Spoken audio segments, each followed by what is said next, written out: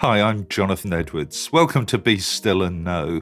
Let's hear what God is saying to us today. Ezekiel chapter 1, verses 1 and 2.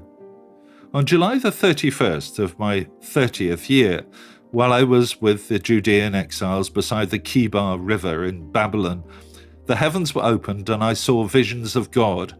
This happened during the 5th year of King Jehoiakim's captivity. Ezekiel gives us some very specific information at the start of his prophecy. This is helpful as we try to understand the man who wrote this amazing and important book. In 594 BC, 5 years after he had been exiled to Babylon, along with the king and the cream of Jerusalem society, Ezekiel has a vision from God. He was a priest and so probably led worship for the people of Israel. Living in exile about 1,000 miles from home, many were struggling to cope with their new circumstances. They were living in Babylon, and their job was to till the land which belonged to the state. Being accustomed to the healthy mountain air of Jerusalem, it must have been hard work to adjust to the sweltering marshlands of Babylonia. There can be no doubt that this was a time of anguish for Ezekiel. He loved his people and was distressed to see the way in which they had been humiliated. He knew full well that they were in Babylon because they had disobeyed the Lord. How difficult it must have been for him to serve as a priest in this challenging situation. But he remained faithful to his calling and was alert to God speaking to him. The visions he saw were amazing. He could easily have put them down to not having enough sleep or eating too much cheese. But he knew that God was speaking to him, and so he listened hard.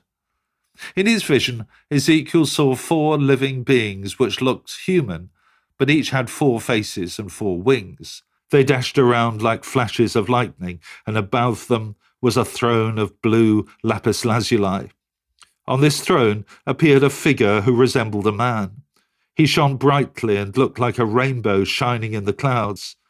Ezekiel knew that he had seen the glory of the Lord. Although his faith in God was very much associated with the temple in Jerusalem, he now knew that, far from home, God was still with him. From time to time, we may find ourselves far from home, but we can be sure that God is there to meet us and that he will speak with us. Let me pray with you. Thank you, Lord, that you are a God who speaks to us.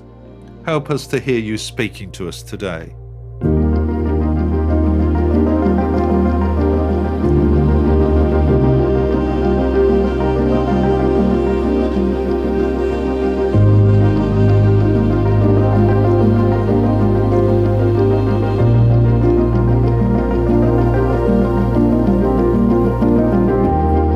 Amen. Thanks so much for listening. I encourage you to join me every day for Be Still and Know here on Premier. The talks are also available on podcasts, which you can access, of course, at any time. And if you'd like to receive a free copy of our magazine, Voice of Hope, which contains all of these devotionals and a great deal more beside, please visit premier.org.uk/Voice of Hope. God bless you. I hope you have a great day.